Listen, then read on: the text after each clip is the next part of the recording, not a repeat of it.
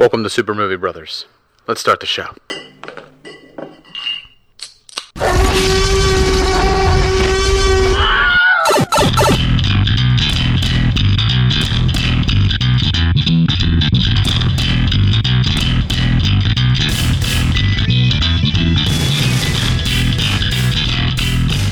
Welcome to Super Movie Brothers. I'm your host, Super Movie Brother Dave. I'm your host, Super Movie Brother Jay. And joining us for this first part will be my wife, Lauren. Hello. Because she only wants to talk about the stuff we watched this week. Right now, we're going to get into Jay going on a date this week. What the fuck, man? You were out on a date today? Yeah, it was like a casual park date, strolling around Silver Lake. You must want your parents dead so you can inherit the house. Is that what you want, Jay? Is that what you want? You want to bring the Rona home? There was to no your touching. parents? There was space. Did you wear a mask? It was a mask. It was, it was fine. Were the dogs with you? No. Oh, okay. No dogs. Those dogs are filthy Corona breeding Nobody else bastards. was wearing masks. There was kids around, people around. So you said no one else is wearing a mask, so that wasn't makes that many it people. okay? He was wearing a mask. I'm just saying. He I know, said he was wearing but one. then he says, oh, no one else was wearing a mask. He can't control the actions of other people. I know, but He can't control those people. it doesn't matter. Don't freaking go out. She wore a mask. He wore a mask. And they stayed their We distance. know what side of the fence Lauren is on. Yes. Yes. Yeah, Wow. I'm kind of Already, like I'm like, about. Okay. Sorry, I just want this to go away and for people not I to know. get sick and die. I know, But that's I just know. me. Whatever. Jay did it responsibly. So you can't be mad Look, at him. we're- He shouldn't have been doing it to begin with. Jesus. Stay indoors, Jay. I have been. By yourself.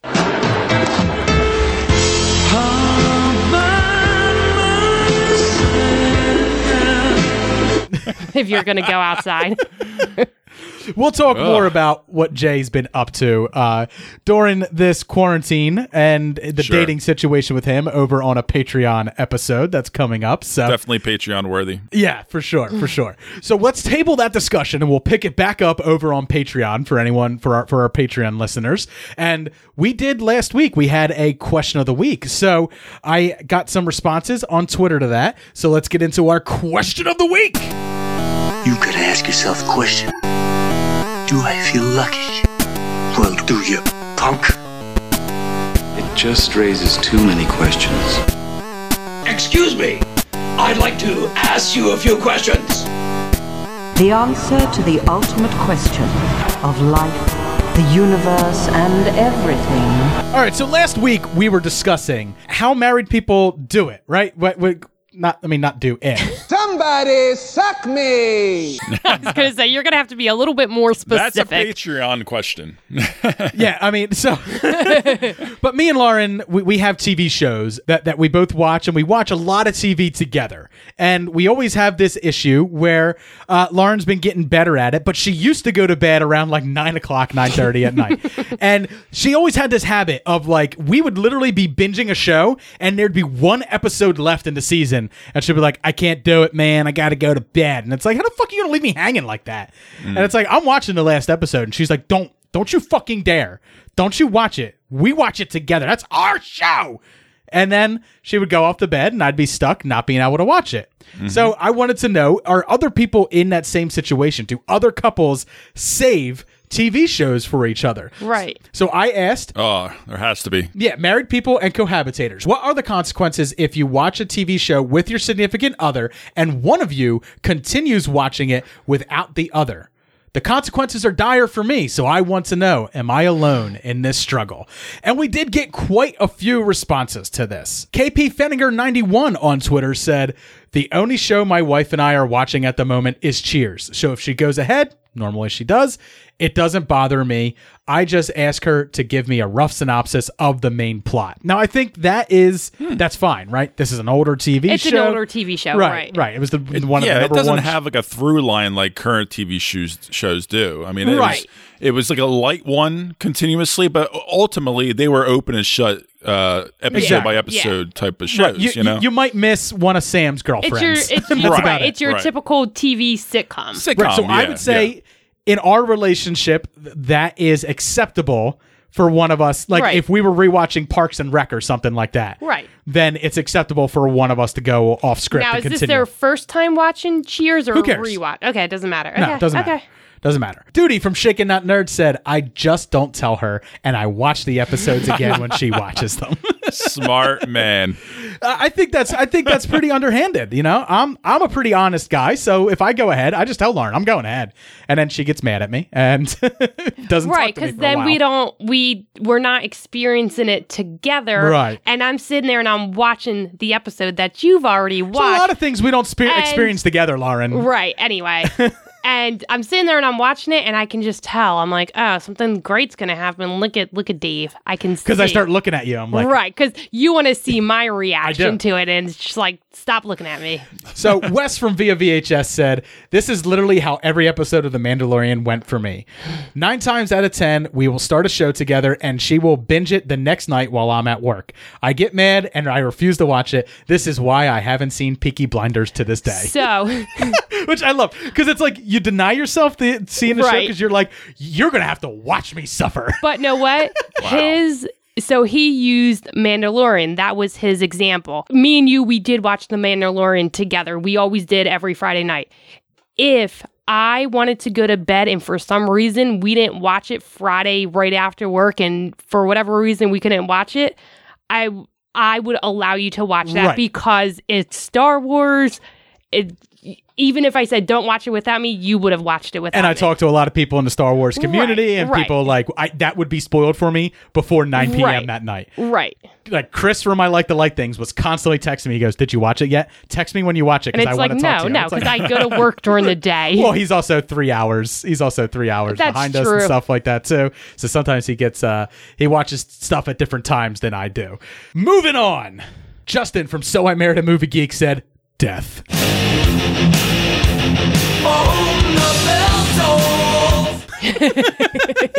Which is the way I feel. I feel like it's punishable by death. But or no, worse. What I get is if I watch something without you, I get burning resentment that I think fades away, but really you are just filing it away as a verbal bullet in a gun that you'll use against me in 2 years. But just remember, last week you were mad at me because I watched wrestling with I really wasn't. Sometimes I just pretend to be because that's the way you get when you go off script. Oh, Mowage.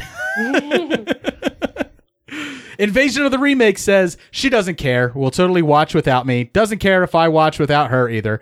If she's really interested, she'll get caught up. I think that's the most progressive relationship I've ever heard of. I think Right. that's the way it should be. That's just you shouldn't be saving shows for people. I watch things at different times. You watch things at different times. It's just the way it is. If one of us sees it, Especially if you have different kind of schedules, you know. But we don't but we don't. anymore. We're on the same not schedule. not anymore. We don't. We used to. No longer. We're right there together. Lillian all the Sue time. on Twitter said, "I try not to reveal that I've seen it before. If I don't mention spoilers, he's usually okay." So another one that believes that deception is the way to a happy relationship. Fat, Drunk, and Stupid said, "They always know, man. They always know." Yeah. It's like a magic power that women have where it's like, did you watch this episode already? No? Well, you totally did. And again, we're talking about what? Netflix, Hulu are two big ones. More than likely, Right. it's already unwatched. You can see. I got to make a ghost account And then, that I delete every right, night. and then it's like, no. I was watching something else and it started on its own, but I was sleeping, I swear. I used to watch this, said, I have gotten in trouble quite a few times with this. Pop Goes the Culture said, I have to watch it again with her later. And that's exhausting. That's what I don't get. Like, the point of going ahead and then saying that you haven't watched it and then they have to watch it so you have to watch it again, that's exhausting. I don't think so. Well, if it's almost like our setup where we have one main TV, if I'm going to watch it, I'm not going to watch it on the small TV in the bedroom. I'm going to watch it on the big TV. But I'll just watch something on my phone or I'll go watch something on the small TV. Yeah, you don't have to watch I it don't with have to me, watch it. but if you want to watch something on that TV, you can't because we're watching the show that you watched without me. Cody Cody J of BS Productions said, I'm usually the one who loses interest and she cruises on without me, not caring much. And I am that person in this relationship. There are shows where I go, I'm done. Yeah. I'm done. All the CW superhero shows. Right. I'm done on. Which I was grateful for because done on. I I used to love them. I like the CW shows Yeah, for I the don't. most part. And I learned to stop picking up new ones. 'Cause Yeah, utter- you just get sucked into it and you're like, because Utter that's what happened in Riverdale. I picked up Riverdale and now I'm so far into it at this point. I'm like, I got to stick with it. No, you don't. Even though it's crap anymore. It's so crap. Yeah, just leave it alone. Sabrina's not bad though, and that's from the same world. But right. yeah, you can keep watching that. I enjoy that one. And finally, this is the worst one of them all. No dire consequences, but I'd be a bit disappointed. It's harsh, you know. I'm not mad. I'm just disappointed. And my reply to that is if the spouse or partner is a cold-hearted bitch like me, I'm like, oh well, I don't care. Right. Okay. You probably heard Like, that I a don't lot. care. You probably heard that a lot growing up. But that used to be the dagger in my heart. And not from my dad. If my dad said that, I'd be like, "Pfft, okay. Okay. But it's when my mom said it that I'd be like, no, I let mommy down. I let mommy down. There's always somebody. There's always somebody. So those are everyone's responses to this week's question. Thank you for those of you who reached out. Let us know. It's good to know that I am not alone in this situation and that there are people who deal with this very struggle just as I do. All right, let's head over and let's get into What Are You Watching? What are you watching? What are we watching? I think he's trying to watch some illegal channel. Always watching. No, go past this part. In fact, never play this again. All right, Jay, what did you get down to watching this week? You sent me a list that was about 20 to 30 things long, so let's pick and choose, my friend. Yeah, I'm gonna quickly rattle off a few things. A couple documentaries that I caught. Love and Tasha. So that was the documentary following. Sounds Russian. Well, he is Russian. Anton Yelchin. Remember Anton Yelchin? Yeah, I the do young remember actor? Anton Yelchin. Yeah. Great actor, young up-and-coming actor. He was 27 years old. He was good. He didn't have time to be great. He would have been great. I seen him in some good stuff. Like Crazy was an underappreciated rom-com. Green Room was fantastic. You know, he's been in Star Trek and a couple other different things. But it was a really interesting behind-the-scenes look of this young man and what he had to battle through as a child and a child actor, and he was always sick, and then as an adult kind of having a alter ego life at nighttime, following the underbelly of LA and being a big photographer and getting into that kind of world and just kind of finding different creative outlets all the different time. He was just a world of energy and creative passion, and he was an interesting guy. He was an interesting guy. I think it was pretty sad to see this documentary and reflect back on his life, but it was really well done, and I was happy I caught that. The other one I saw was Inside Bill's Brain, the Netflix Bill Gates documentary. This was intriguing to see his brain and how he thinks and what he thinks about and what he's worried about back then. I think I actually saw this. I feel like we might have seen it. Yeah, I is think this it the one came where he's out talking like about 3 or 4 months ago. Yeah, is this the one where he's talking about his current thing where he's trying to build toilets in impoverished worlds that will both burn poop and give them power? Yep. What a fucking genius. Yeah, but the logistics of that obviously is the most troublesome thing, because otherwise, as of right now, well, not right now, but when this was being shot, it was $40,000 a toilet. It was way too expensive at the time. So they're trying to figure out how to make it more affordable and make it more efficient for everybody in third world countries and so on. But it's a great idea. It's a great starting point. I think, by damn, he is a fucking dull guy. 100%. Yes. He is, it's just one of those classic things where these geniuses, these smart guys are not the greatest people to be around. They don't have much of a personality at all. His best friend is Warren Buffett, which is kind of funny. Which is funny. Yeah. Warren Buffett's an interesting guy himself. But yeah, he Warren Buffett eats the same, he eats at the same diner every day and stuff, and he eats it's not like he's the type of guy who's taking down kale and burger fries right. they're right. It's just like apparently Trump is like that too. Like all these big time bigwigs, they're just stubborn, average dudes as far as like, you know, their dietary plans, but they're just quirky guys. Like they're just really focused and have their brains stimulated in a way, or they need to be stimulated in a kind of way that is not like average people at all. And it's an interesting take. I didn't love it. I thought it was an okay documentary. I think they could have gone into a lot more, but you know, ultimately it was an interesting look behind the scenes. I didn't really know too much about Bill Gates. Just the cliff notes, I guess you could say, of his up and coming or his upbringing within Microsoft and his career and everything. But as far as the last 10 or so plus years, I really haven't heard much about him. Right, but he's still one of the so. richest men in the entire world. So sure, and he will be. And that was the last of the documentaries that I saw recently. But I finally finished. Not finally. I mean, it just finished Homeland, the series finale. Now Thank God shit is over. This is. I know. Very long. We gave up on that season 5. We were like, we're done. Yeah, we gave up on that one. Over 10 years. Yeah, I'll be honest. The seasons have been up and down. But it's kind of a weird how yo-yo to being, you know, over the top. You can't get in it. It's just lost its kind of way to becoming an underrated hit again. and then all of a sudden now this final season was ballsy, and they really had one of the best series finales out there, to be honest, especially with this kind of a level of magnitude, this kind of level of show, the quality. I would say overall, this type of level of popularity of a show, this had one of the best series finales, and really, really ballsy storytelling that actually worked. Ballsy.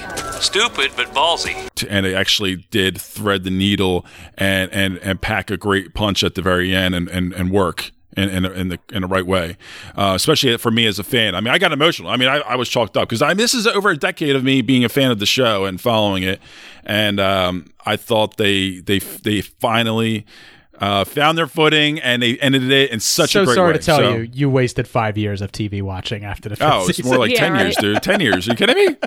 Right, but I'm saying, like, after the 5th season, it's... No. That's what I'm saying. They got better. Yeah, but back see, up again. That's the way I am. You lose me, I'm not getting you back. I know people are like, Westworld, you got to watch Westworld season 3. And it's like, no, they lost me in season 2. That's different. And I get that. I understand that. Not coming back. To be honest, this third season, it kind of sucks. It's an interesting premise, but it's just not delivering. It's just boring. And I can't believe they actually just approved for season 4 of Westworld. So I'm not really happy about that. I kind of want this to go away. But it's been disappointing so far overall, even though it's an interesting premise and world and whatever. But and then other than that, I saw Extraction and Bad Education, the 2 new releases from streaming services. Extraction on Netflix, and then Bad Education was the Hugh Jackman star on HBO. So. Well, let's hear about Bad Education, because me and Lauren also saw Extraction, so we'll talk about that one together. Cool. So Bad Education, this one follows essentially a public school system in New York in 2002, and Hugh Jackman plays the superintendent of the school district. What exactly are you professor of, Mr. Logan? Art. And he was able to bring this district to number 4 in the country. So this was the school district that all the New York kids, all the Manhattan kids, like all the suburban, this is where everybody wanted to move to for the children, you know, to be in this kind of district, because that's what it's all about. Think of the children. Won't somebody please think of the children? No, stop. Think of the children. Think of the children. Oh, won't somebody please think of the children? Yeah. And so what starts out is like seeing him to being this fantastic superintendent. He's involved with the kids. He has a memory like no other. He remembers kids from like 10 years ago and what they were interested in and what kind of majors they were going for and all that. Great guy.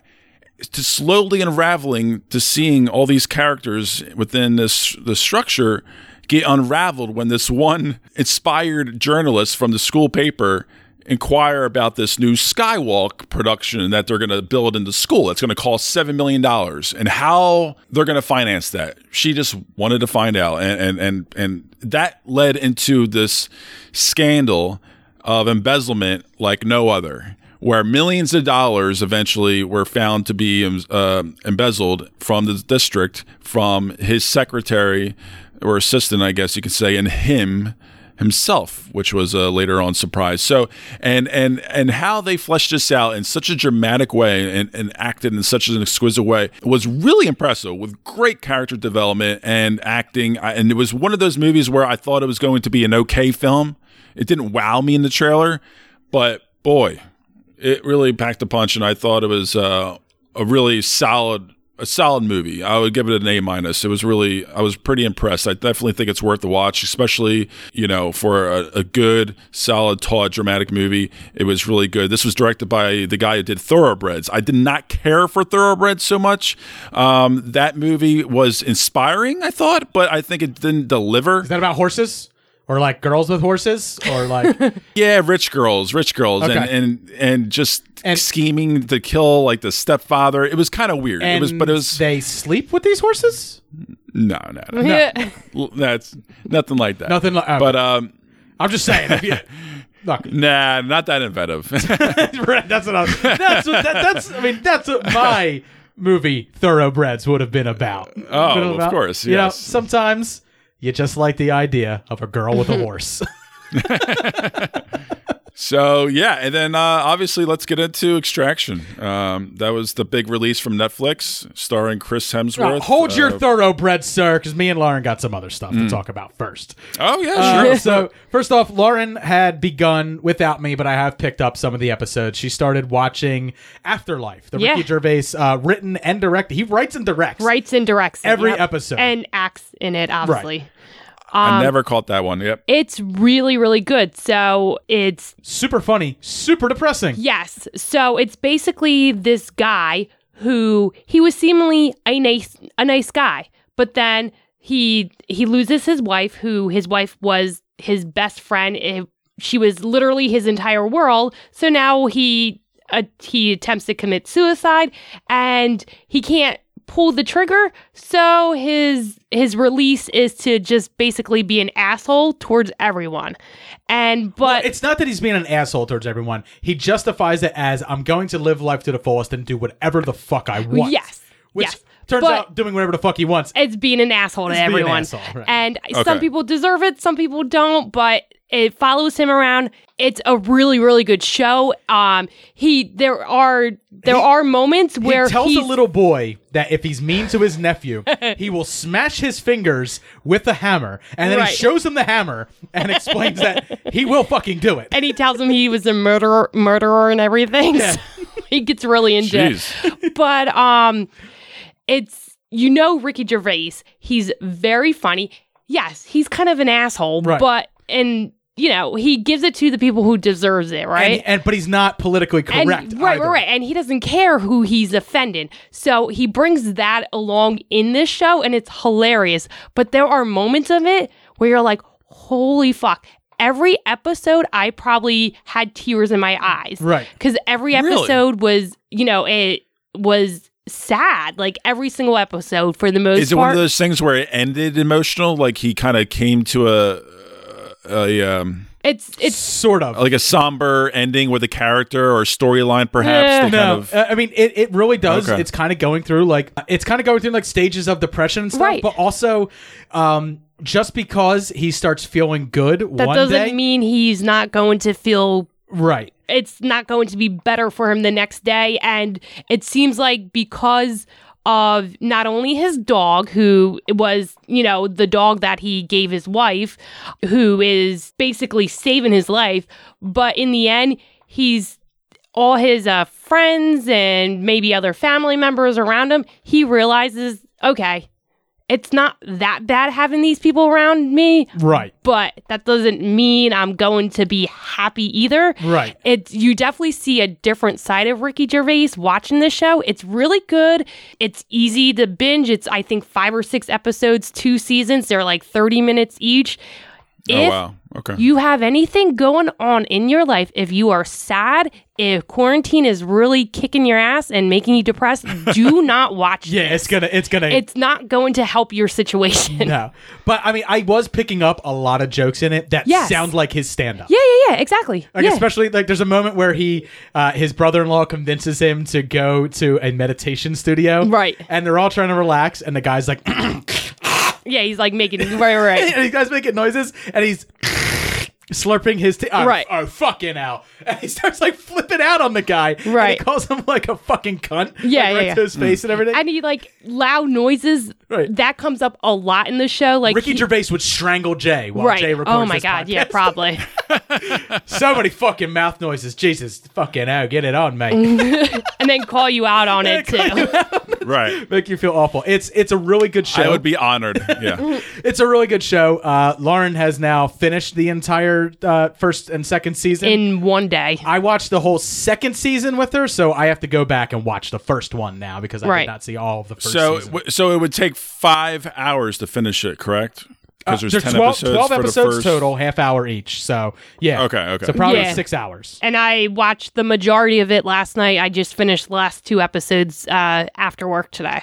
So definitely worth everyone's time. It has been out on Netflix for some time, so it's something we're just now catching up on. So maybe people listening have already caught up on it. But I also did some homework. I didn't ask Jay to do this homework assignment with me, but 2 listeners, I guess technically 3, AJ and Dylan from the Beard Brothers Fantasy Football Podcast, and Thomas Iannucci, our good friend. You guys heard his song closing out our episode last week. They've been on me about watching more anime. And like I've told them all the same thing. I've watched anime in the past. I watched Ghost in the Shell movie, Akira, a few episodes of stuff here and there, Dragon Ball Z, Gundam Wing, stuff like that. All animes back in the day. I have no clue what's going on with anime today. And they're all like, all right, well, if you're going to watch something current, you have to watch My Hero Academia. And I was like, all right. And I have like a lot of people telling me like, you're going to like it, Dave. My 12-year-old niece loves it. It's one of her favorites. Right. It's one of her favorites. And you guys can text about it now. Everybody was like, if you like the MCU, if you like comic books, superheroes and stuff like that, My Hero Academia is something for you.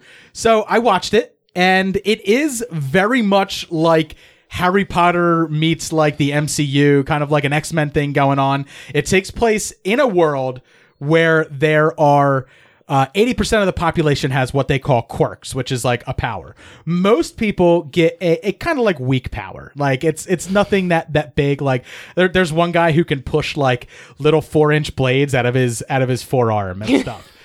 So he's not going to become a hero, right? But there's some people who get pretty extraordinary powers, and they can apply to hero high schools pretty much, where they will train them to both be a hero and teach them, regular high school stuff as well. And it follows the young kid Midoriya, who goes by the superhero name of Deku, which was an insult that he then turned into his superhero name, and he worships the superhero All Might, who is the greatest superhero of all time, and he just wants to be a hero, but he is part of the 20% of the population who did not inherit quirks. He has no powers whatsoever, and it's kind of like his journey into becoming the world's greatest superhero, getting accepted to the world's greatest superhero academy, and eventually getting a power of his own, and going through the trials and tribulations of both being a teenager and also dealing with life with superpowers. So it's been my first anime in a very long time, and there's a few things that I realized while watching anime. First off, I watched 80 episodes of this in 1 week, and I watched 2 movies. But everyone's like, "Oh man, that's a lot." No, is that because you felt like it was homework? No. It's because I actually enjoyed watching it. But what I realized while watching it is animes have 3 to 4 minute long intros and about 3 to 4 minute long credits. It's an entire song. If you cut those out, you just turned a 23-minute TV show into about 17 to 18 minutes. So I'm essentially watching 15-minute long episodes by the time I skip through the stuff. But anime has this thing where like an episode ends and then the next episode starts, And the first like two or 3 minutes of that are repeating what just happened in the last episode and catching you back up. So there's a lot of stuff that's like filler, skip, and then you get to the meat and potatoes of it, and you can watch it. So that's how I was able to watch so much. I was essentially watching a quarter of a TV show. Were these originally released like one episode at a time somewhere? Or? Yeah, for sure. Okay, so that's why they do this big like intro in case you forgot what happened last week. Exactly. So right, it is weekly. I'm all caught up now. So May 2nd, the next episodes I have been watching more. Right, I have been watching the dubbed episodes, so these are all in English. I'm not watching the subtitled ones because it's a lot of reading.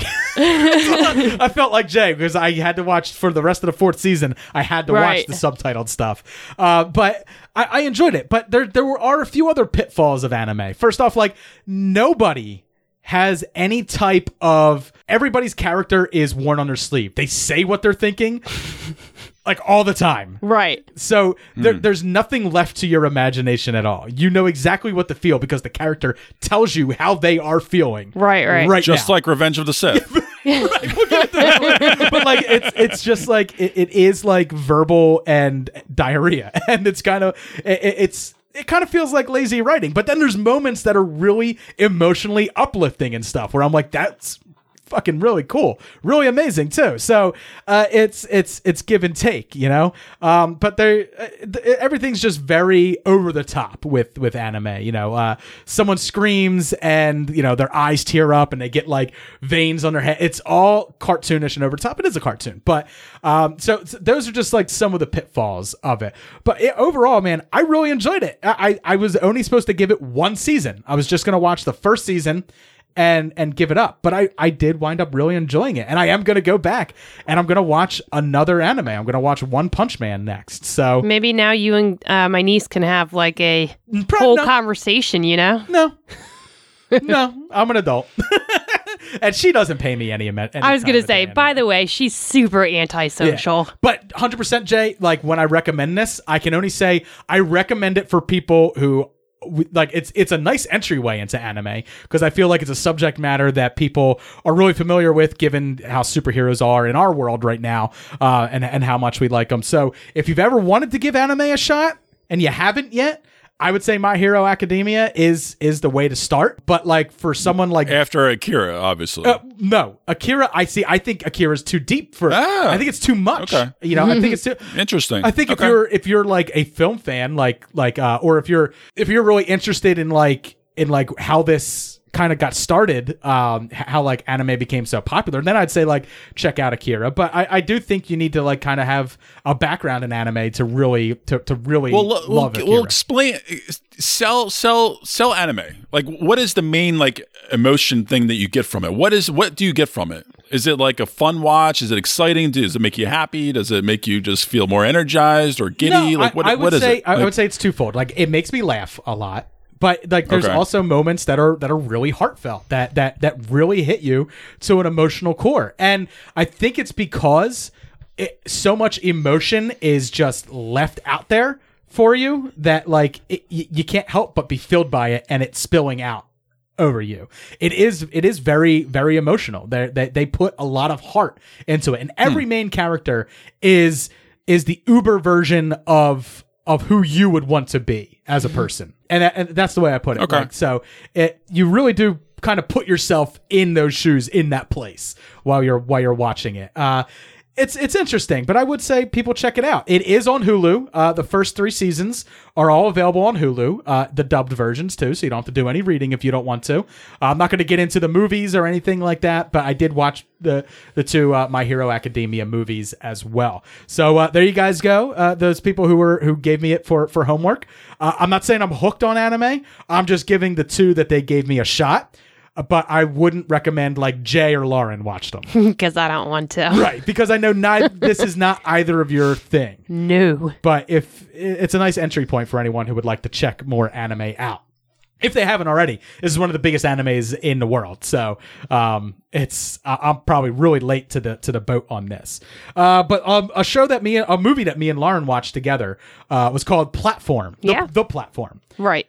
this was I think we figured out it was French-Canadian. It was a French-Canadian film where people are basically locked up in essentially a prison. There's a hole in the center of the floor, and starting from the first floor to the bottom floor, a platform of food will come down, a giant smorgasbord. Right. And people can gorge themselves and eat as much as they want, but there may not be... Right, and there are a lot of time and... But there may not be food for the people below. Right, and that's essentially... And it's once a day this platform comes down. Yeah, and then every month... Are they able to talk to each other? Like the only people below them? Yeah, because it's a giant hole in the floor, so you can scream down to the person below you or above you. But people above you won't listen to you. Right. Because they're getting better food portions than you are. And people below you won't really do what you say unless you threaten to fuck with their food somehow. Is really essentially what it comes down to. But it's really interesting because then every month you change levels. So you may be on level 100 something and getting no food and having to resort to possibly cannibalism. Thought you were trying to lose weight. Lay off me, I'm starving. Because you do have a cell partner. Right. And there's no rules in here. You can do whatever you want. Right. Or some months you may be on level 5 or 6 and you get all the food you need. And it creates a really interesting dynamic. And you're following a main character. He's put himself in there to get a college degree, pretty much. A college credit. It was a credit. So he has to... So is it like a horror movie setup or is it... No. Not at all. Okay. Actually, by the time it ends, you realize that it was subvertly religious. Yeah. Whoa. Very much so. But it was still really enjoyable. In its native language, it's in French. But we watched the dub version again, which sometimes the mouth movements don't match up. I do prefer, if it's not like a cartoon, I would have preferred to read the subtitles here. Right. I think. But it was really good. It really gets into the heart of character and stuff like that in dire situations. But one of the cool things that it did was it really gets into kind of like society as well and how we treat each other. Yeah. And how we treat those below us. I really enjoyed it, and I suggest anybody give it a watch. It is streaming on Netflix for anyone to check out. And then finally, all three of us watched Extraction. So this film was... Well, first off, it was written by Joe Russo, produced by Anthony Russo, but it was directed by Sam Hargrave, and he's a new director. He is a stuntman previously on all the MCU films. He's been a stuntman. He was also in the movie. He played the sniper. Yeah. Okay. So he played the sniper out in the woods and stuff like that. But okay. But he directed this. So it's another just like with Deadpool 2, it's another stuntman coming forward and creating an action flick with some truly fantastic stunts and fight scenes and choreography and stuff. Oh yeah. And Chris Hemsworth. Yeah, for Lauren, she's in a fabric seat, so she's not going to slide off while we talk about it. With David. But yeah, there's like a 12-minute simulated one-take shot that's phenomenal. I mean, it's in and out of a car. It's in between different buildings and different kind of characters and all these fights. And it's really exquisitely done. I mean, really impressive. What did you think of the movie overall, though, Jay? Like, did you like this movie? It is what it is. I mean, I think it's a more brutal action movie, and if you like those kind of films, you will definitely eat this up. I do like satiating my bloodlust from time to time. Yeah, and I think this is exactly that kind of film. And I think I got what I thought it was going to be. I thought it was a little bit more gruesome than I thought it was going to be. I didn't think it was going to be this rated R per se. I just wasn't feeling that for some reason from a Netflix Chris Hemsworth film for some reason, but luckily it got me, and it's not too long of a film. You know, it's close to 2 hours, but it goes along pretty quickly. See, I thought it dragged. I enjoyed it. I was kind of bored. I liked it. The problem is I didn't care about any characters, so that was my biggest issue with the film was my lack of care. You know, I just didn't care for anybody. 100%. I didn't care about this movie at all. I didn't care what was going on with it. I didn't care about the character at all. No. And I was really only hanging around for the action. Really, I guess. That's it. Yeah. That's all. And see what's going to happen next. When the movie ended, I was just like, okay. Yeah, and I'm not normally into these types of movies. Again, I only watched it because Chris Hemsworth was in it, but even he couldn't keep my attention on the screen There weren't a lot of shirtless scenes, so I didn't pay attention as much. But I agree with Dave. I was bored in some parts, even during some of the action scenes. Like some of them I will sit there and look, but then, he goes off somewhere and there's some dialogue going on. Maybe you see a flashback here and there. I'm like, I don't care about this shit. Bring back the action. It was truly awesome, fantastic, well choreographed, believable action. Yes. And that's the selling point for this movie.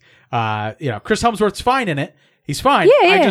I just think it's pretty poorly written. It's also based on a comic book, Ciudad. Do I recommend it? Sure. It's quarantine time, man. Watch whatever you want. I can watch it, yeah. Get your bloodlust on. But if I had to grade it, I'm at like a C+. Yeah. Yeah, I'm at a B-. I thought it was good for what it was. I enjoyed it for the most part, but ultimately it was just one of those, okay, that's it. Now what? When it's over, you just don't care. Yeah. Now, I would love to talk about the ending, but we can't really. Yeah, I'm not going to spoil it. That was one of my downfall things, I think, aspects of it, because I had a big argument about it with my one other friend, because he thought one way and I thought another way, and if it was the other way, I'd be really pissed off. Well, we'll talk about it off air, because I know exactly what you're discussing. But look, I didn't care about the ending, man. I really didn't. Once the bang bang shoot 'em up was all done, I was like, not a whole lot of anything else to really carry me through the next 10 minutes of this movie. Right. So. All right, but that's going to do it for what we were watching this week. Me and Jay just got, I think, literally one news story that we want to discuss, but it is a little bit of a topic that we want to get into. One. So we're going to discuss news. Say goodbye to Lauren. Bye. Bye, Lauren.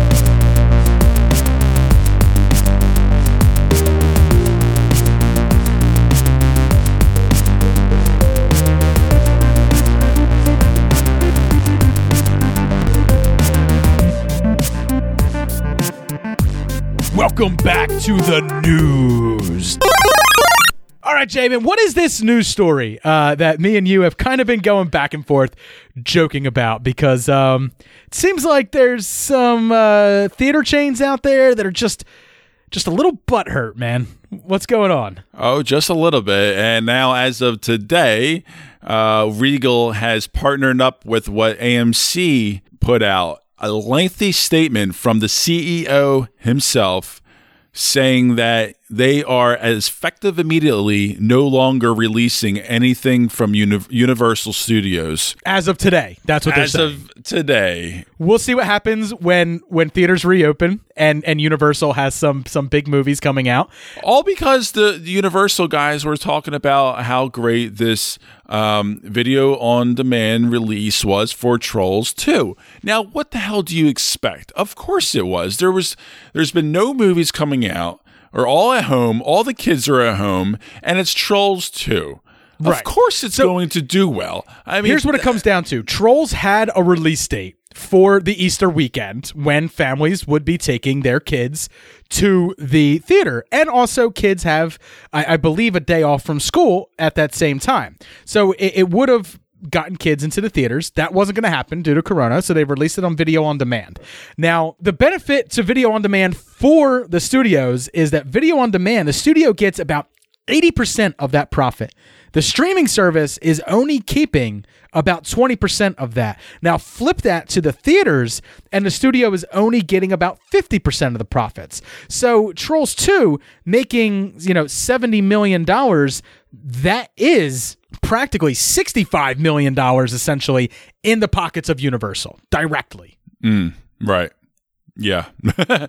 Obviously much more lucrative for them. Because you're cutting out the distribution fees altogether. Yes, and they're cut. Right. And okay, so obviously the theater chains are extremely butthurt. They don't like the bragging. They don't like the lack of money, among other things. Now, this is a ginormous public threat.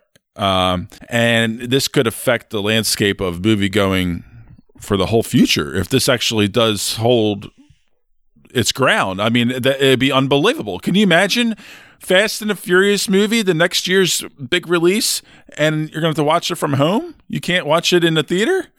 I will happily pay $20 to sip beer, sit in my living room in sweatpants, and watch it in the comfort of my own home, then go to the theater. for that movie. Now, this is the thing.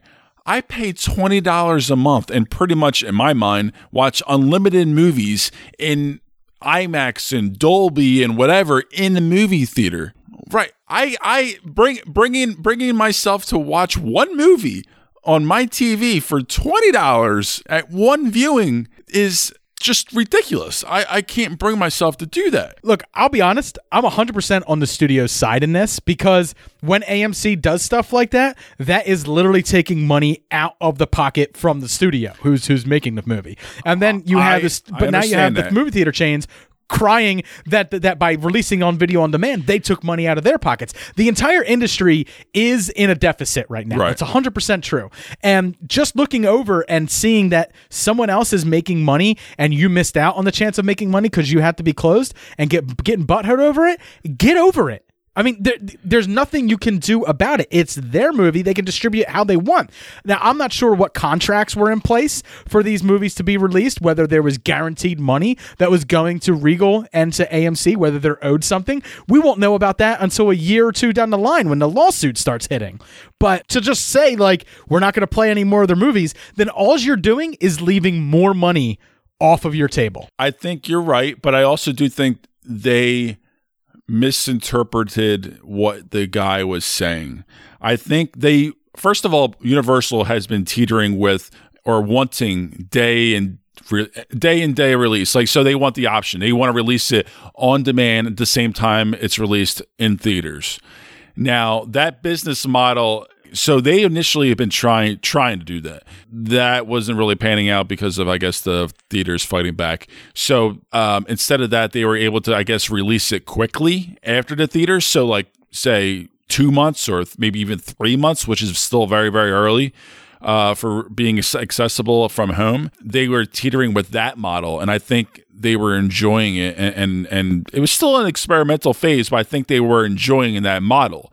And still, theaters obviously weren't liking that because it's still hurting their revenue. So, right. Ultimately, the theaters have been against, I guess, Universal for a few years now with this new business model that they're going forward with and trying to push. As they should be, because I literally worked at Blockbuster when video on demand became so popular that Blockbuster went out of business because of Netflix and Amazon Prime and video on demand being so easily accessible. But I with don't think competitive Universal prices. meant to say that they did not want their movies in theaters ever again. You know, it wasn't like that. I think they got a little ahead of No. It's a knee-jerk reaction to they got a little ahead of all themselves, and they're gloating a little bit about how successful the movie was, and maybe a little surprised. And I don't know why they would be surprised. I'm kind of surprised it didn't do even better, to be honest, because I knew every family posting shit like Trolls premiere night, all the kids huddled around the TV. And I watched Trolls twice because of my daughter, so they got my money twice.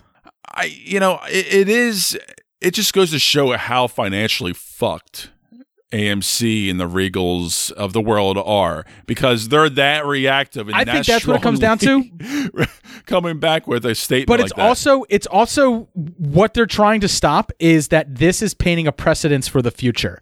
Is what they're doing. They're trying to prevent the precedence of the future that movies going to video on demand being a viable option for studios then negates the theater making any, the same amount of money. I don't want to say any money, because if studios can release them both at the same time, then essentially the theater system will go under. Now, I don't want that to happen.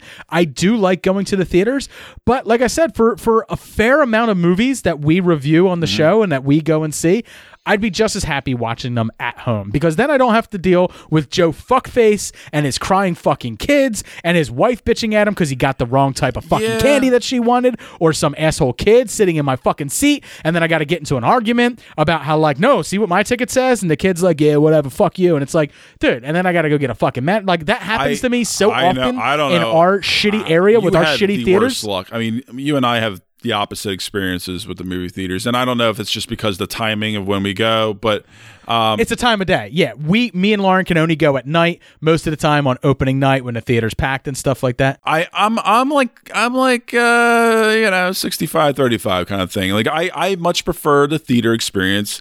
I like being immersed in that world. I like the big screen. I like the sound. It hits. Right. You know, especially with the big emotional movies, but also the big blockbuster movies. Like, my God, like seeing Blade Runner in Dolby. Like, I mean, it was like fucking. It's an experience.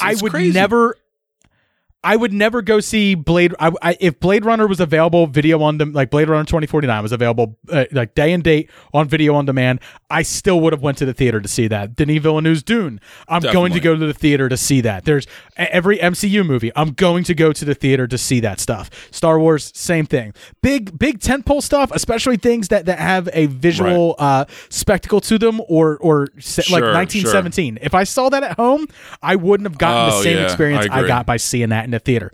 So I don't want to say that like I don't want to go to the theater, but for Fast 9, I don't care. I don't fucking care. Right. I will watch that shit at home happily as I sip my beer, and I can gleefully make fun of how Fast and Furious puts a thumb in the eye of Isaac Newton and laughs at physics the entire time. I'm okay with that. I don't need a theater experience for that movie. But there's plenty of movies that I do want the theater experience for. But I'm living in a world where I can't have it both ways, right? I can't have the day and date on video on demand and go to the theater because most theaters are going to close and go under. AMC has already announced they're closing close to 50% of their theaters across the country. I mean, I'm pretty confident that our local one will not, the Neshaminy one. I do think but in a place like Woodhaven where they have that's gone. Like that's gone. There's two literally a half mile apart from each other. One in the Franklin Mills Mall, one literally on Route 13, and they are Neshaminy's the only one that's going to stay. Right. And Neshaminy also is 2 miles away from those two. So it's like I could see those two closing and Neshaminy staying open for sure. And you can just tell because, well, first of all, it's the largest one, and they show the most amount of movies compared to those other two AMCs. So and the other two don't have Dolby. The other two don't have the digital without screen question, setups. Neshaminy is going to be the one that's going to stay open. Right. But what if you're not me and you, Jay, where we live in the Northeast and we have this option to go to 3 or 4 theaters? I feel for a lot of people out there, and you know, I don't even want to be selfish. Like even with my membership, you know, I might not have that convenience again, like that $20 a month kind of thing. Like I you know, that might be gone. The A-list membership might be gone. But no, I don't think it will, because the theater's going to need that guaranteed revenue. Possibly, it's guaranteed revenue. They might have $20 a month. They might have crunched the numbers and realized maybe after all of this. But see, I don't think it is, because I don't know. Because if you weren't paying that $21.99 a month or whatever it is, then, and I'm not talking about you specifically, but I'm talking about a general audience member who pays that money. Most people using that are seeing maybe 2 or 3 movies a month, and they're getting their money out of it. But they're making more money on those concessions. So the guaranteed, the guaranteed nature of just getting someone to the theater, that guaranteed money, is more important to the theaters at this point than getting someone to buy a single ticket for a movie. So I could honestly see theaters doubling down on this type of program like AMC A-List. That's a good point. Because that is guaranteed revenue. And in the same way that Netflix works by guaranteed revenue of people paying $7.99 a month at the minimum to get their streaming. Yeah, that's good argument. Yeah, I didn't really think about that thoroughly. I mean, and to be honest, you get perks. Like I get all these like free $5 things after so many movies at the concession. So when I go there, I'm getting my pretzel bites, but when I get my pretzel bites, I want a drink, you know, and then I'm paying out of pocket. $5 to them, so they're still making a profit on, because they're buying that stuff on pennies on the dollar and fucking jacking those prices up like over 100%. Because when I'm paying $5 for some fucking Crunch-A-Bunch that costs them 50 cents to buy in bulk, you know, they're making big bucks on that, dude. Like that is 1,000% profit if I'm doing my math right, and I'm not. Yeah, and paying the kids at the theater, absolutely nothing. Exactly. So you going in there and getting something free for $5, dropping the fucking bucket. Getting people there and in the seats is the guaranteed thing. That is where the money is. And they can be upset about everything going to video on demand as much as they want, but the theaters are literally, by having AMC A-List, all you're doing is creating a streaming model, except your streaming service exists in a brick and mortar location. Yeah. So going forward, are you cool with, say, going to a theater and well, actually, this is a dumb question. I mean, I think it's pretty much a given that most people will be. I don't know about if they go with a partner to the theater, but having like a space, like a 3-seat space between another person, front, back, side to side, might be the new model for going to the movie theater. Now you're talking about what my dream. So I don't know. I mean, like, I'm perfectly fine with that. Obviously, I don't care at all. I could even wear a mask while watching the movie. It doesn't really bother me, I think. Right, but that's my dream. You mean I get to go to the theater and not deal with other people? Exactly. So my nearest person, I can't hear them fart, or when people sneak McDonald's into the theater, I don't have to hear them munching on their fucking hamburger. Because when I went and saw Jay and Silent Bob Reboot, I sat next to, no offense to this guy, because I'm a large man myself, but I was sitting next to an extremely large man, and his wife pulled out her purse and handed them each fucking double quarter pounders, and they both sat there and ate them. And I heard every smelled bite it probably. Ugh. And smelled it, and every deep inhale that they took before they took a bite. I'm sitting right next to this dude in a tiny ass theater for a fucking Fathom event, and literally I could not put my arm down on the armrest because I would have been literally rubbing elbows with his left fucking love handle. Yeah. And I was like, the fuck? I had the worst, most miserable experience there doing that. So if you tell me like, hey, you're going to go there and there's going to be 3 seats between you and the next person, fucking fan-fucking-tastic. Yeah. Jesus. Yeah, I'm assuming that this is going to be the model for at least into the winter holiday season, I would expect. Fine. Fine. I'll still go to the theaters. I will. Oh yeah, I'm fuck that, man. Are you kidding me? I'm day one going to Tenet. I'm going to be there. I'm not afraid at all to go to the movie theater to see a movie. I'm going to bring my padded stadium seat. I'm going to put that down, right? And then I'm going to probably like drape a towel over the chair too. And I'm probably going to wear like long sleeves and gloves and a mask and stuff because I don't want any of that. And I'll go home and I'll take off my clothes and I will immediately disinfect them too.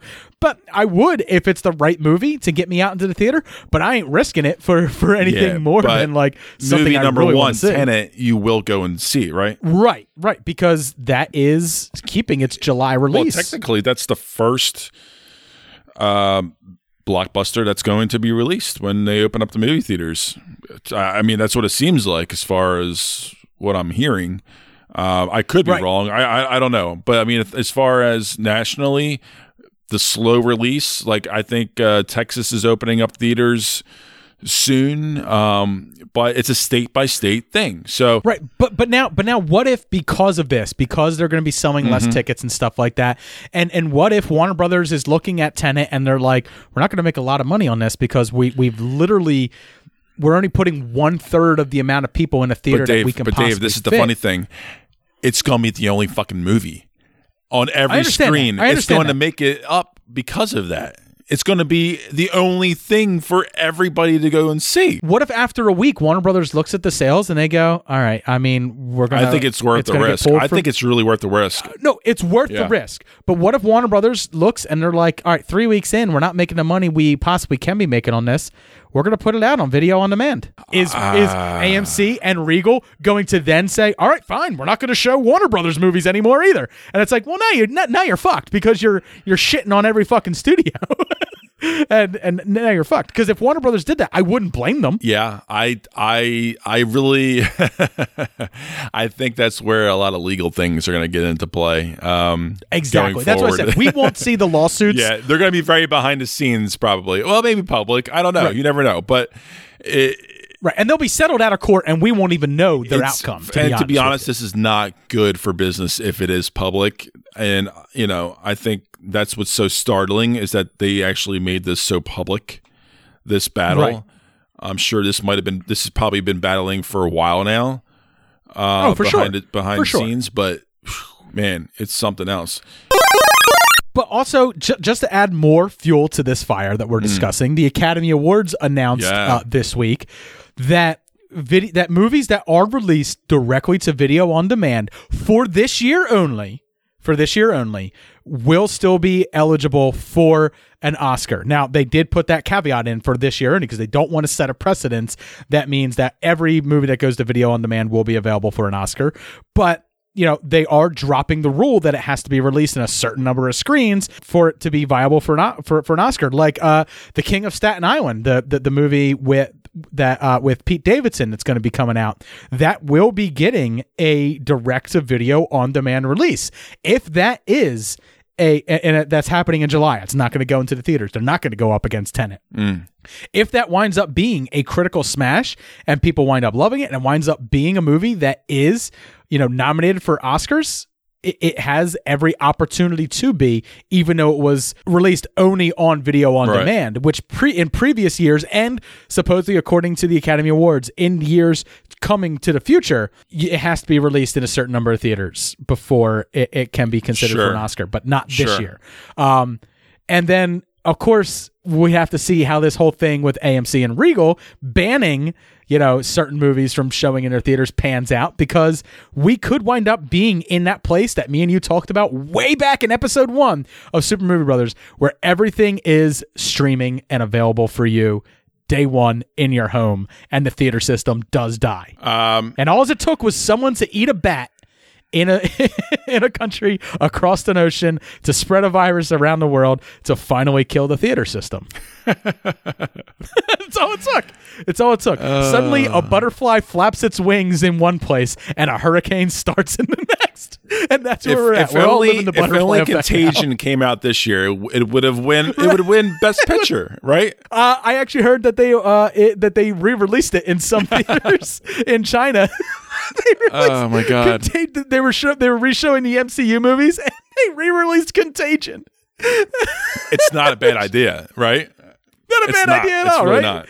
We all love to go see a horror movie. We all love to be afraid. That used to be a drama, but now it's a horror movie because we've all lived it. So now we all go there and we have Corona flashbacks when we watch Contagion in years to come. Oh man, that movie just ass backwards fell into success. Yeah, it really did. Really did. Look, we're living in an extremely strange time, and we talk about movies on the show, but this is not the only industry that is being completely shaken up by this. Oh, no. There are a lot of companies that are realizing that the work from home model is working for them financially. And a lot of people may never return to a brick and mortar place again. A lot of people will continue working for better or worse, but also, and that also may mean that they might lose their job. Not just that they're working from home now. Right. Might mean that they actually lose their job, which is even worse. But a lot of people have already lost their jobs and stuff. But this brings up a whole new dynamic of home life and work life and the economy and how that logistics happen. It's great for the air. Right. The smog factor in LA has never been better. We can all be Captain America and we could see whales in the Hudson. The earth is healing.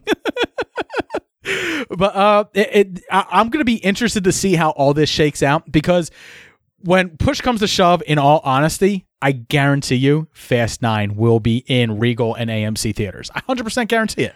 They won't be able to afford to not take the revenue. I'm pretty confident with that as well. And to be honest, this is all. I think in 3 years, 100% 3 years, things will be back to normal.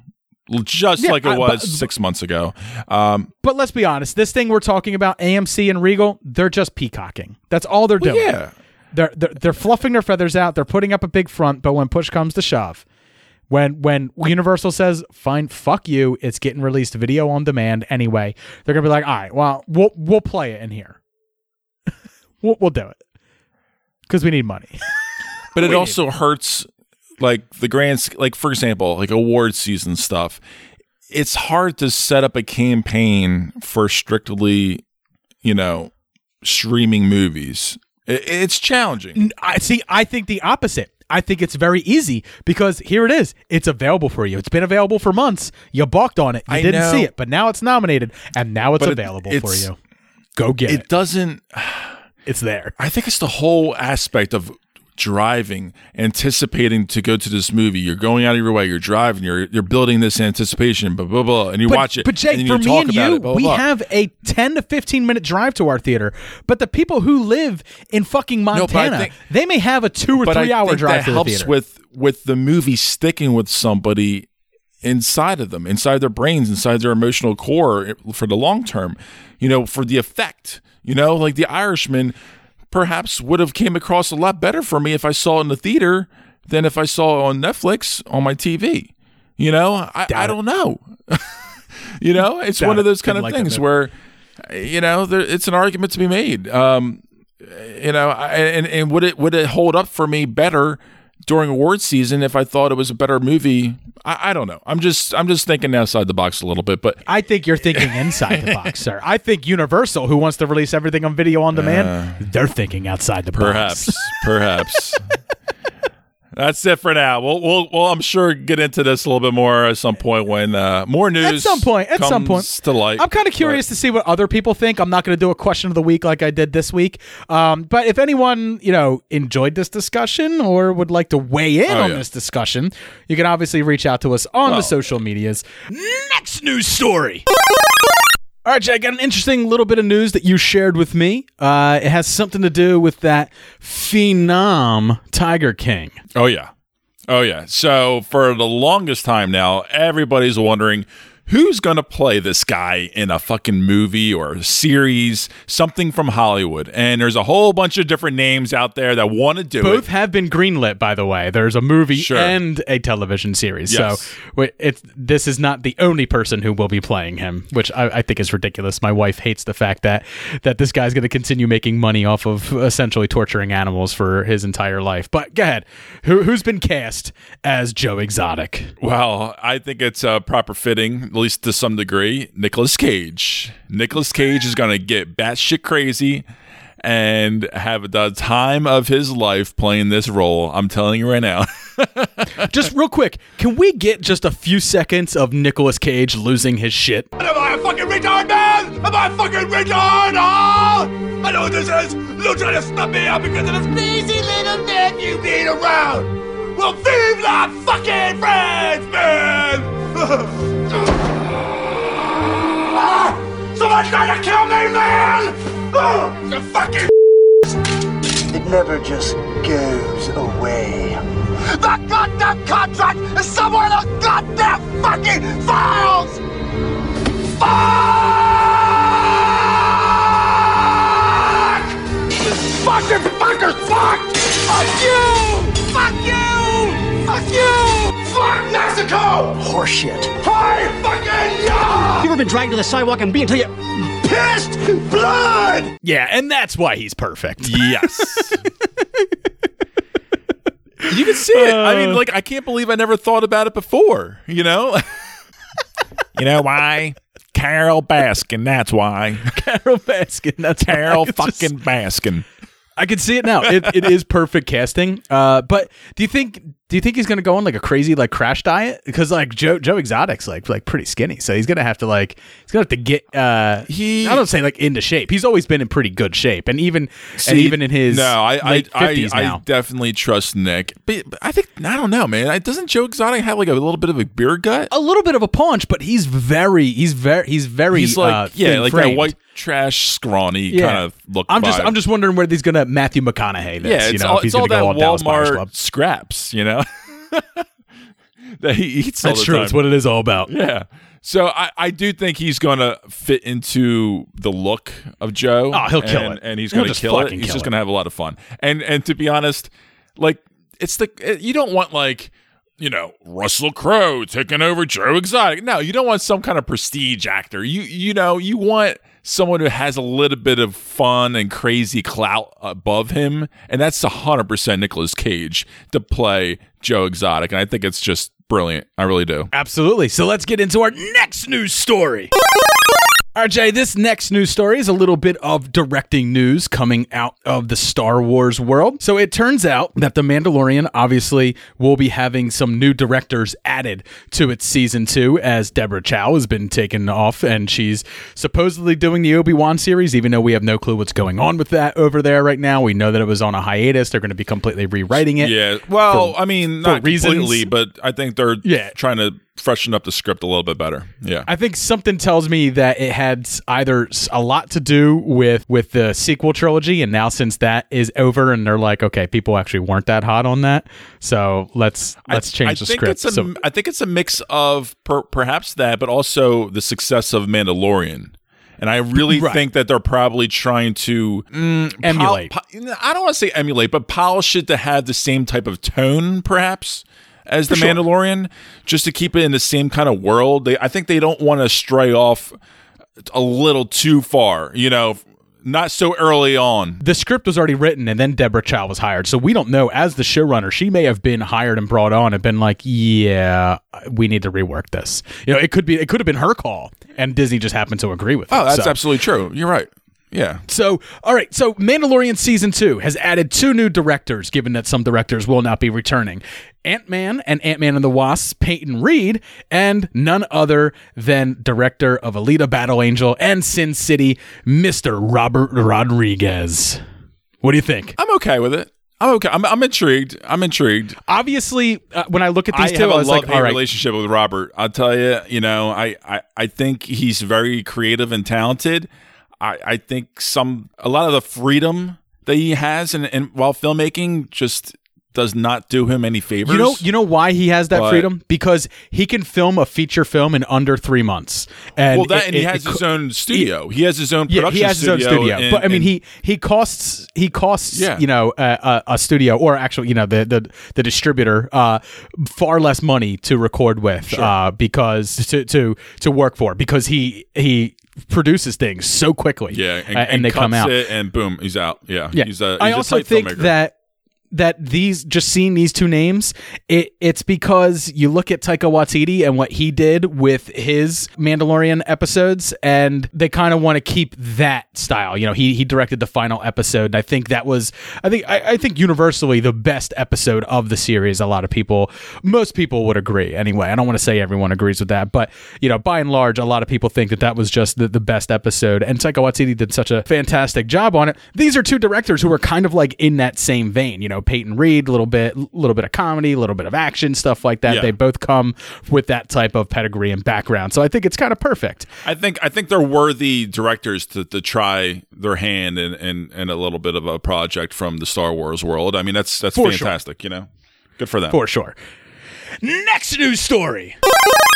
RJ, final bit of news. Speaking of Taika Waititi and The Mandalorian, we talked about how Deborah Chow probably won't be returning to direct episodes of The Mandalorian Season 2 because she will be, acting as showrunner over on Obi-Wan series, but also I believe she has some other projects in the fire as well, so she will not be returning. And it looks like Taika Waititi will not be returning to direct because he's been given a new job over at Star Wars to direct and co-write a feature Star Wars film. Not anything for Disney Plus. This will be released in the theaters. No word yet on what it is, what the project is, but he is going to be directing a feature film for Star Wars, the next feature film for Star Wars. Wow. I just feel like he's getting announced with so many projects right now, I don't know if some things are going to drop, some things are just going to... Well, he's no longer attached to Akira. That's done. That's been dropped. That is true. Yeah, I think obviously, I'm a huge fan. I mean, I think he's a great fit for the world. I think he's going to have a great sense of the balance of the light and dark, and I'm certainly intrigued to see what he does with it. I'm just excited for all of his projects. I don't want to see anything, get dropped out again. Like, I would like to see one day his Akira take, I would too, but that movie is so hard to bring to the screen. Also, I said he's the co-writer. The other writer is Leslie Headland, who was the co-writer on 1917, which, won a couple Oscars this past year. So some strong pedigrees going into making this next Star Wars film. Yes. Now, I do have a theory. I believe that Taika Waititi being hired has something to do with whatever whatever Feige is working on over there at Star Wars. I would 100% think that, he looks at what he's done with Marvel, looks at Thor Ragnarok, sees what a beloved film that was, watches, the 8th episode of Mandalorian and goes, let's get him a meeting. All right, he's in, we're in. We're all in. We're all in. So we don't know what it's going to be. There's theories out there that some think it'll have something to do with the High Republic. Others are saying that it is going to be the Ahsoka movie that was kind of teased, at least, or is rumored to be happening, the Ahsoka Tano movie, which would be just fine by me. Look, whatever he's going to do, I kind of have a little bit of faith in the guy at this point, especially after Jojo Rabbit this year with Thor Ragnarok. And of course, What We Do in the Shadows, Hunt for the Wilder People. I mean, this is all, great stuff. I've never disliked anything the guy's done. So I got a lot of faith in him. Yeah, I'm excited. Now, what kind of thing do what kind of angle would he do for the Republic? The old was it the High Republic? You were thinking the High Republic. The High Republic. That I don't know, because that so far what we know about that is only taking place in the Star Wars publication stuff. So novels, comic books, and it takes place roughly 200 years before the Phantom Menace, and it really doesn't have a whole lot to do with the main Star Wars story. It's just kind of like Jedi being the keepers of the peace they talked about they're supposed to be all throughout the prequel trilogy. Where they sit there, they talk about we're keepers of the peace. We're not soldiers, and this is kind of them acting in that vein. But that's exactly where I think he fits a little bit better in that kind of setting, because he has that kind of, he has that I don't want to say European sense of humor, but he has that kind of dry, especially because he's from New Zealand, but well. Exactly, I know, but that's the thing. Like he has a sense of humor that I think fits a little bit of a polish. It is dry. It's very dry, so you can have like a polish, kind of like a vein of like The Office, right? The TV show. You have like an interesting setting. It's a little stuffy on the outside, but really the characters are kind of like, being quirky and saying funny little things, and like little awkward, funny little moments are happening within the scenes. You know, he can tailor make some kind of things. You could just watch the first couple minutes of The Mandalorian episode 8 with the stormtroopers going back and forth with each other, and like you and I said when we reviewed that, it's funny, but it ends at just the right time before the joke gets tired and gets us right back into the story. It's just enough comedy for you to go, that was great. But like if it went on too long, you'd be like, all right, it's overstayed its welcome, like most Family Guy jokes do. No, you're right. It doesn't go to that level. So I think that's what he brings to the table. Also, he's just got great sensibility. Have you watched The Mandalorian behind the scenes stuff yet? The first episode that came out? I have not. About the directors? He has like such an interesting like discussion, because all the rest of them are talking about working on the show and a little bit of like their background, where they came from. He was actually an artist, had nothing to do with filmmaking, didn't start doing filmmaking until he hooked up with Jermaine Clement, and they were both kind of like playwrights. But since no one would really book their plays or film whatever they wanted to film, they were like, all right, let's just start filming each other's stuff. And that's how that's kind of like how What We Do in the Shadows came from. And he has this really funny story about like, he's like, we didn't have the money for like any props, so we called Weta Workshop, the special effects company behind the Lord of the Rings. So they basically called up Peter Jackson's company and went, do you have any like really fucked up like elf ears lying around, like the ones you rejected that you're never going to use? Can we just get like every prop you've ever fucked up and don't want to use ever again? And that's what they did. They just took all of Weta Workshop's pretty much garbage and they brought it in for What We Do in the Shadows to kind of make up their own stuff. So he's the type of guy that Disney loves, because he'll work around a no. He will use that type of indie sensibility to make whatever he's given work and work in his favor. Yeah, it's kind of funny. He sort of reminds me of like a young Tim Burton. A bit. I can see that. I see what you're saying now.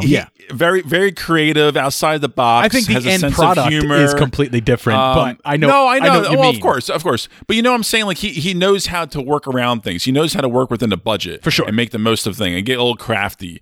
And then, obviously, everybody knows what Burton did after the fact. His success has been a little bit too bloated and gloated, but that's what I'm kind of getting that vibe from. I don't know why I just brought him up, but for some reason, I understand exactly what you're saying. Do you think it has something to do with Taika Waititi's hair now? Because it's kind of like longer and it's like curly and off to the side, just like Burton's. You know what? That could be a subconscious thing. I think it is. You know, I never actually thought about that. I think you're just looking at... that makes sense. You know, the difference between the two is Taika Waititi's not a white man, Jay. So don't pigeonhole him to that, my friend. Have we confirmed that Tim Burton is? Is he alive? I can look at Tim Burton and I know that that's a white man. Okay. He could be a zombie for all we know. So that's going to do it for Super Movie Brothers this week. Sorry, it's not a shorter episode. It is long, but we only did like the what are you watching and then a few reviews up there and then the news. But, we put out a lot of other content within the past couple of weeks. So hopefully you guys were enjoying that. Hopefully you enjoyed the discussion we had here this week. And if you have anything you want to add about any of these news stories, anything you'd like to comment on, you can reach out to me and Jay. I run the Twitter. You can follow me over there on @SuperMoviePod. Jay, where can I find you at? Well, you can find me on Facebook at Super Movie Bros Podcast, on Instagram at Super Movie Bros, and on Twitter, J_SMB. Awesome. And then, of course, if you're enjoying the show, please feel free to leave us a 5-star review on the podcast listening app of your choice. It's what helps the show get found. It's what helps us grow. We can't tell you how much we appreciate them. We try to read every single one of them that we possibly can on the show. It's very appreciated. And of course, if you're really enjoying the show and you don't just want to stop there, you can always check us out on our Patreon to get some additional content of the Super Movie Bros. You can join us over there at patreon.com/Super Movie Bros Podcast. And Jay, we got another review, buddy. So just before we get out of here, let's go through this review. All right, this review comes from Starbuck Manager. I'm assuming it's manager. It's MTG. I'm not sure what that is. Managing, whatever. Starbuck MTG. I just finished a Star Wars episode from May the 4th, and this is going to be a podcast I add to my weekly rotation. The dynamic and the pace is excellent. Well done. And he signs it, Corey. Thanks, Corey. Thanks, Corey. Yeah, awesome. We put a lot into those. Into those. I've always liked that cocktails. name, Corey. You always have, yeah. Does it remind you of I never the knew 80s? a Corey. Never knew a Corey. Corey Haim. I think it's Corey Feldman. Corey. There's a Corey. Boy Meets World? Is his brother named Corey? Corey Matthews. Corey Matthews. That's what it was. Cool ass Corey Matthews. Cool ass Corey Matthews. No, Eric Matthews was the cool one. Corey Matthews. Eric Matthews. Corey Matthews was the lead. dumpy one who dated Topanga. You know, everyone wanted to be Eric until everybody. Yeah, but Corey was everyone who could relate to it. In later seasons, Eric becomes dumb and not the cool one anymore, and Corey becomes the cool one. A little bit of a role reversal there. But now, thank you, Corey. I really appreciate that, man. We put a lot of work into those movie cocktails. Actually, I put more work into the last one because it was Star Wars related. So Jay had fuck all to say about just about anything that I was talking about. He was like, Well, this is his thing. I can't step on his toes. Come on. Whatever, nerd boy. That's his baby. Just get to the part where we drink the drink and then wrap it up. I'm done. So I want to thank all of you guys for listening. Have a great one. Cheers. Cheers.